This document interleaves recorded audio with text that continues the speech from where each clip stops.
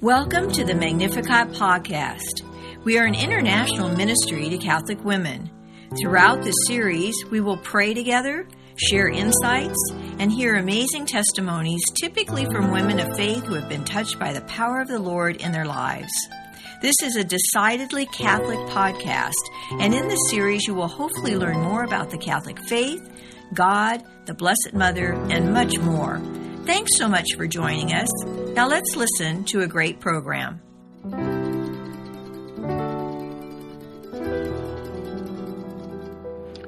Dear sisters and brothers, I am Deacon David Hockwalt, and this is A Moment with Scripture, reflecting on the Gospel of Matthew chapter 5, verses 43 through 48. The message of this Gospel passage, love your enemies, is as contemporary as it was in Jesus' time. The challenges before us are as great today as they were in Jesus' day. Who among us would argue that hatred, revenge, and grudges don't play significant roles in today's world? Sadly, they have become the grist of media and of real life. And living with them day in and day out, it's difficult not to be negatively influenced by their downward spiral. So it's crucial for us to be reminded that God is holy, that God is perfect, and that God is present in our world and calling us to be like Him. After all, we are created in the image and likeness of God. We are created to strive for holiness, to strive for perfection. Impossible? Not so much as we might think. Jesus addresses the way his disciples are to interact with people with whom they have a strained relationship. And who among us has not experienced at least one strained relationship in our lives? They tend to surface during major events, holidays, marriages, funerals, and so forth. More often than not, they involve family members or close friends. Jesus tells us, "But I say to you, love your enemies and pray for those who persecute you." He is not referring to the emotional love of passionate lovers, nor the love of good friends. He is referring to the love that comes from the will, our conscious choice to love.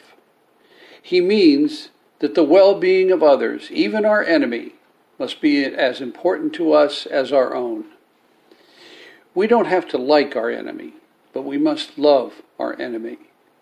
In first century Palestine, your enemies and those who persecute you readily brought to mind the Roman oppressors.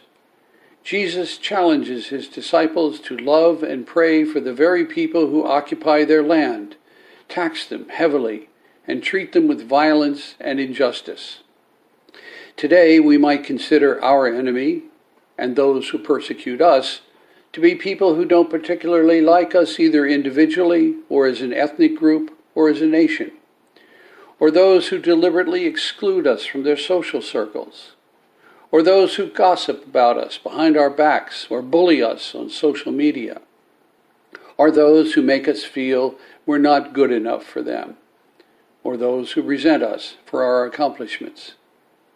Why love everyone? Because we all belong to the same community, the community of human beings.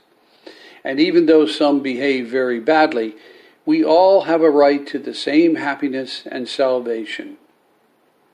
Our God is a God of equal opportunity. As Jesus pointed out, the Father makes the sun rise on the bad and the good, and causes rain to fall on the just and the unjust. This love to which Jesus calls us is beyond the capacity of our fallen human nature to achieve on its own. It would probably be considered foolish by the standards of the world. But Jesus has overturned the standards of the world, and he claims that this kind of love, the love of the will, is true wisdom. Therefore, through the power of the Spirit working in us, let us be holy as the Lord. Our God is holy. Let us be perfect as our Heavenly Father is perfect.